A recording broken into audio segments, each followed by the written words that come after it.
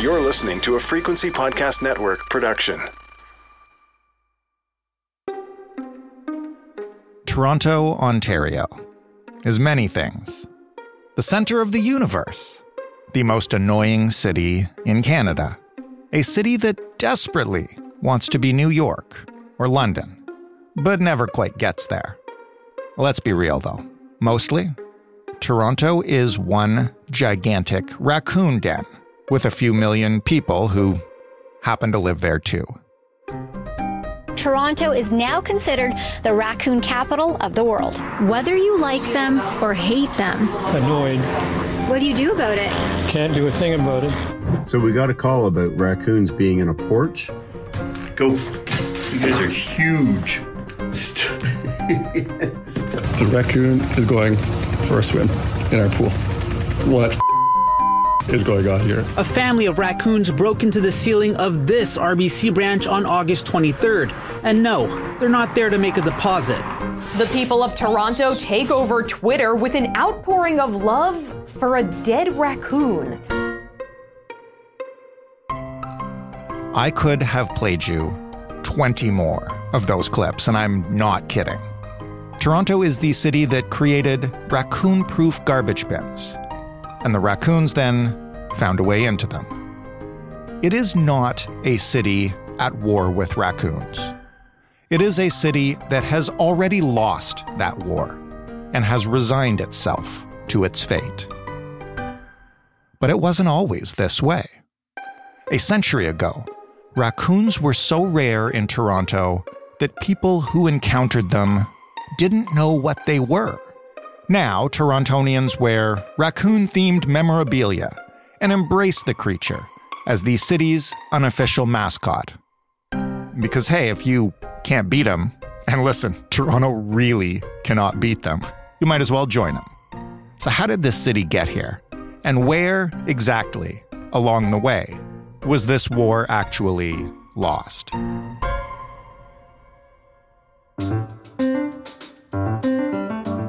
I'm Jordan Heath Rawlings. This is The Big Story. Amy Dempsey is a senior writer with the Toronto Star who dug into the long and curious history of raccoons in Toronto. Hello, Amy. Hello. Why don't you just start by telling us the raccoon origin story in Toronto? You went a long way back and I guess dug this out of the archives? Yeah, so I have spent a couple of years digging into the archives at the Toronto Star to try and figure out when we started having raccoon problems. And I came across a story that made me laugh from 1925. It was prominently placed, large letters declaring wild game haunting environs of Rosedale. And then there's a number of headlines that come along with this old school news story.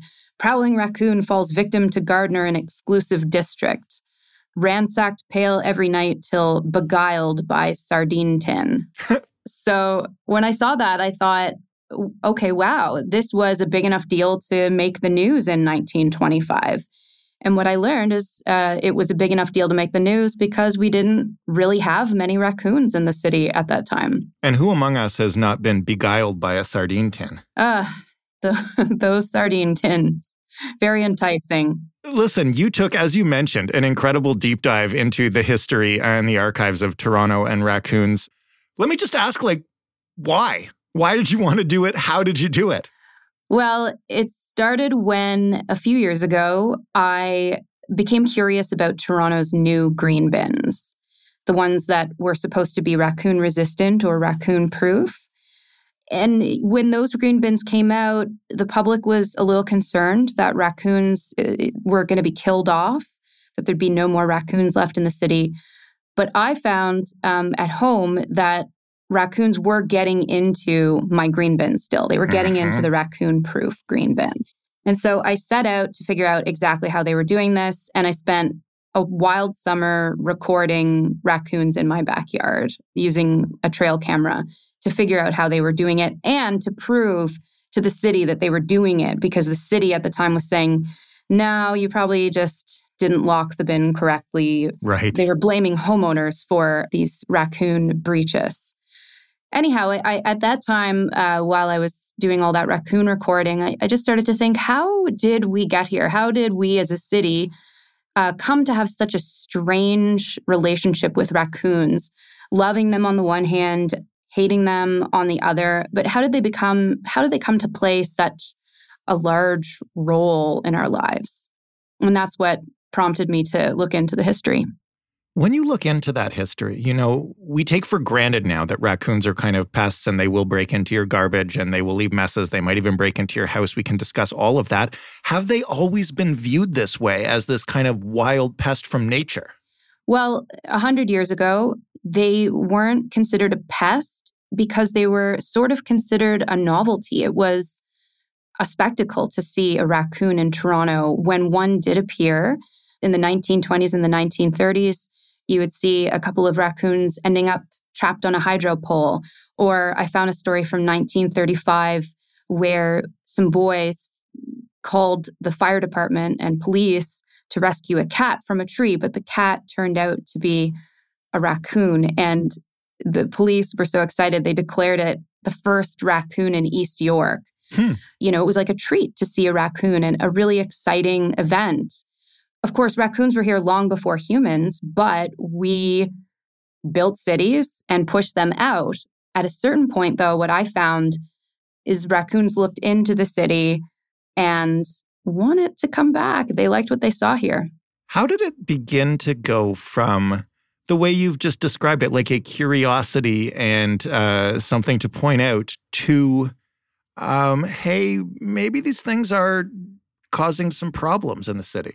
Okay, so in the 1950s, we start to see a lot of news stories about raccoons. Raccoons have always made the news, okay? And I think that's because they're cute, they're curious, they get up to tricks, they like to vex humans. And so often they're making, the front page of newspapers. So in the 1950s, we see newspapers start to declare Toronto a raccoon town. Things they start doing, a raccoon broke into a hen house and murdered. It's the word the newspaper used at the time. Murdered a dozen chickens or 16 chickens. And neighbors went chasing it through backyards and captured it, but did not kill it, captured it and gave it over to the Humane Society. Over time, though, the more they're seen and the more raccoons that come into the city, the closer they get to humans, the less they fear humans and the more comfortable they are coming onto our properties. And when they're not just a creature that is seen in parks or seen, in a tree or on a hydro pole, but it's when they get closer to our properties that we begin to have problems. And this has kind of been referred to by yourself and many others as like a long-running war with the raccoons. And every notable war has famous skirmishes. So what happened at the Battle of the Row Houses? It seems like this was a turning point in Toronto's history with the raccoon. Yes. So in 1965, this ongoing incident in Little Italy on Clinton Street makes the news. There are 10 connected row houses on Clinton Street that share a 60-meter long attic. And, it's one of those spaces where it's not a real attic, it's just a small kind of crawl space. Mm-hmm. So humans can't get in there, but raccoons had clawed their way in, and the residents of those homes reported hearing noises that sounded like the Woodbine racetrack, fights and wild skirmishes in the middle of the night. And because humans aren't really used to encountering raccoons at that time, this is kind of terrifying for these residents and really disruptive to their sleep, of course. And they're afraid that these raccoons are going to fall through the ceiling into their homes. Prior to this time in Toronto's history, when a raccoon is found anywhere, the Humane Society would come out, capture that raccoon, and take it away. And that is how you, as a homeowner, dealt with your raccoon problem. Now, of course, we don't have that today. Nobody's going to come and take away our raccoons unless we pay them. But at this time in history, we start to see a shift. And the people from the Humane Society and all the authorities start to back away from having any involvement in raccoon problems. So these homeowners on Clinton Street feel helpless, and they are demanding the city do something about it. How does the city respond? I mean, the row house is a great example, but it's clear that there are increasing incursions going on. That's right. So in this case, because of, I think, the public pressure, the news story, whereas at first the Humane Society and the city had said, there's nothing we can do. We can rent you traps for, $10 and you can try to get rid of them yourselves. But, that's it. That's all we can offer you. But once this makes the news and a city councillor intervenes, the Humane Society sends an inspector. But this inspector is quite unsuccessful. He captures only one raccoon in 2 months. And the raccoons are just going into the attic, eating his bait of fish and chicken heads, but completely evading capture. So these are particularly smart raccoons. So this battle continues for something like 13 months. Now, I went back to Clinton Street and I couldn't find anyone who was around during the 1965 raccoon occupation to tell me what the outcome was. But I spoke with one resident who's lived there for more than 40 years, and she tells me they still have raccoons around, not in her house, though. My name is John Cullen, and I want to tell you a story. It's a story about a scandal, broken relationships, gossip, rumors, money, corporate rivalry, and curling. It's the story of Broomgate, how a single broom, yes, a broom, turned friends into foes and almost killed the 500-year-old sport of curling. It was a year I'd like to forget. Broomgate, available now. At what point do we know how many raccoons were in the city and how quickly the population was growing? I gather there have been several efforts over many years to try to get a sense of just how many raccoons live in this city. It has often been said that you can't count raccoons. And that is not really true. It just takes a lot of resources, a lot of human power, and a lot of money. And so we did count raccoons in the 1980s and 1990s. The Ministry of Natural Resources did that, but that was for a very specific reason. And it was because coming from the United States on its way to Canada was a huge raccoon rabies outbreak that was costing the US a ton of money, because rabies is fatal. If you get rabies and you don't get treated, you're going to die. And rabies treatment is really expensive. So the US was spending a ton of money on this. And Canada wanted to avoid a similar fate of having just a rampant rabies outbreak. Right. So we started a program to track the raccoon population and figure out how many raccoons there were, where they were living in the city and in the suburbs. All kinds of wild numbers, thousands and tens of thousands have been published in newspapers over the years. These are guesses. What one researcher found was there were 7 to 20 raccoons per square kilometer on average in Toronto.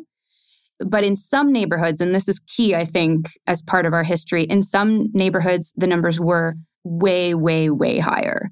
So 100 raccoons per square kilometer in some parts of Scarborough. Now, you can imagine how many raccoons that is, right? 100 per square kilometer would be like 150 raccoons living in the Annex, or 200 in Roncesvalles, or 400 in Riverdale. That would be a lot of raccoons.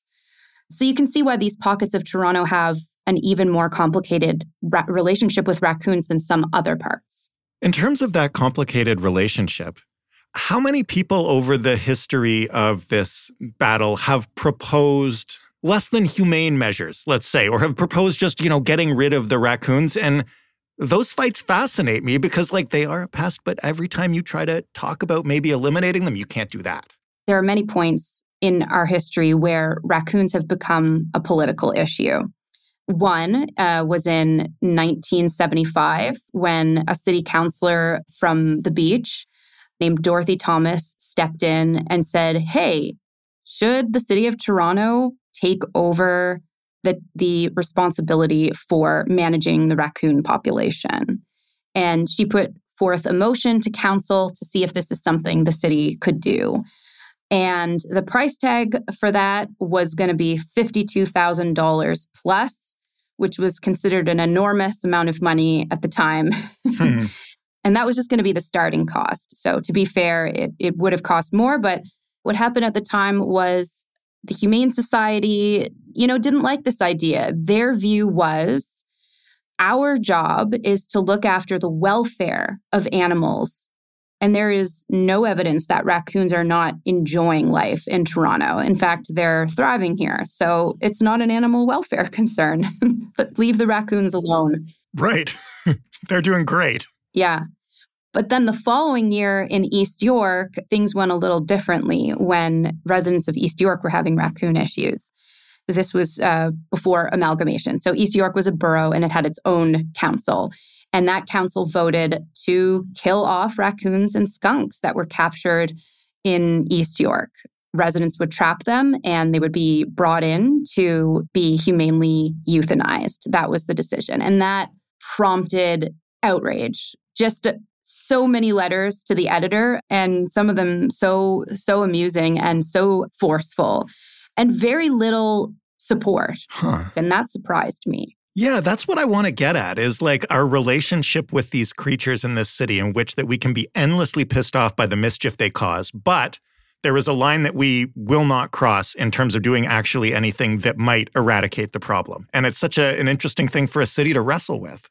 It is. And what I found, too, is it's particularly interesting because in the United States, in cities like Chicago and Washington, D.C., that also have a lot of raccoons, it is very common to humanely euthanize what they would consider to be nuisance raccoons. So raccoons that get into your attic or raccoons that are on your property and damaging your property.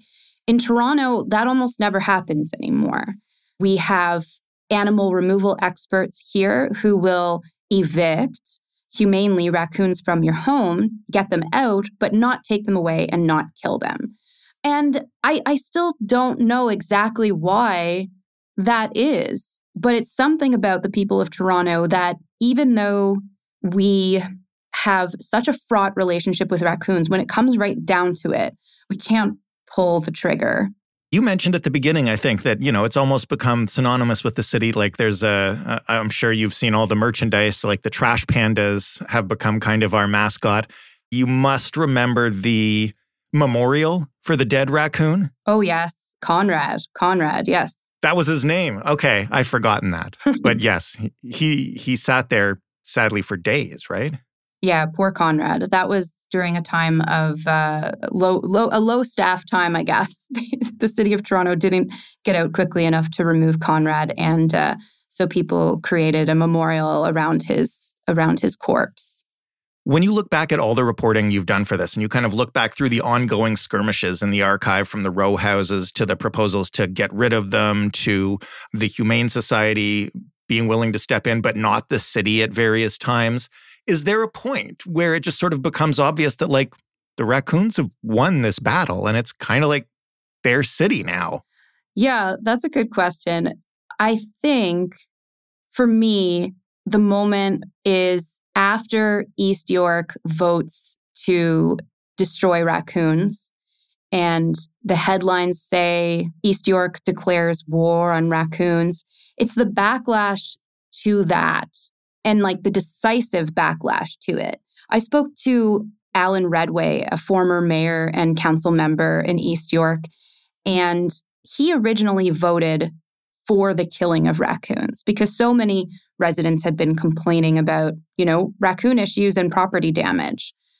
But when the result of this motion came out and the public reacted, he changed his mind and he ran for mayor that year on a promise to keep the raccoons safe, to not kill them, because the deluge of complaints that he got, nearly everybody, he said, was for saving the raccoons or preserving the raccoons. People just didn't want to kill them. So I think that's a huge turning point.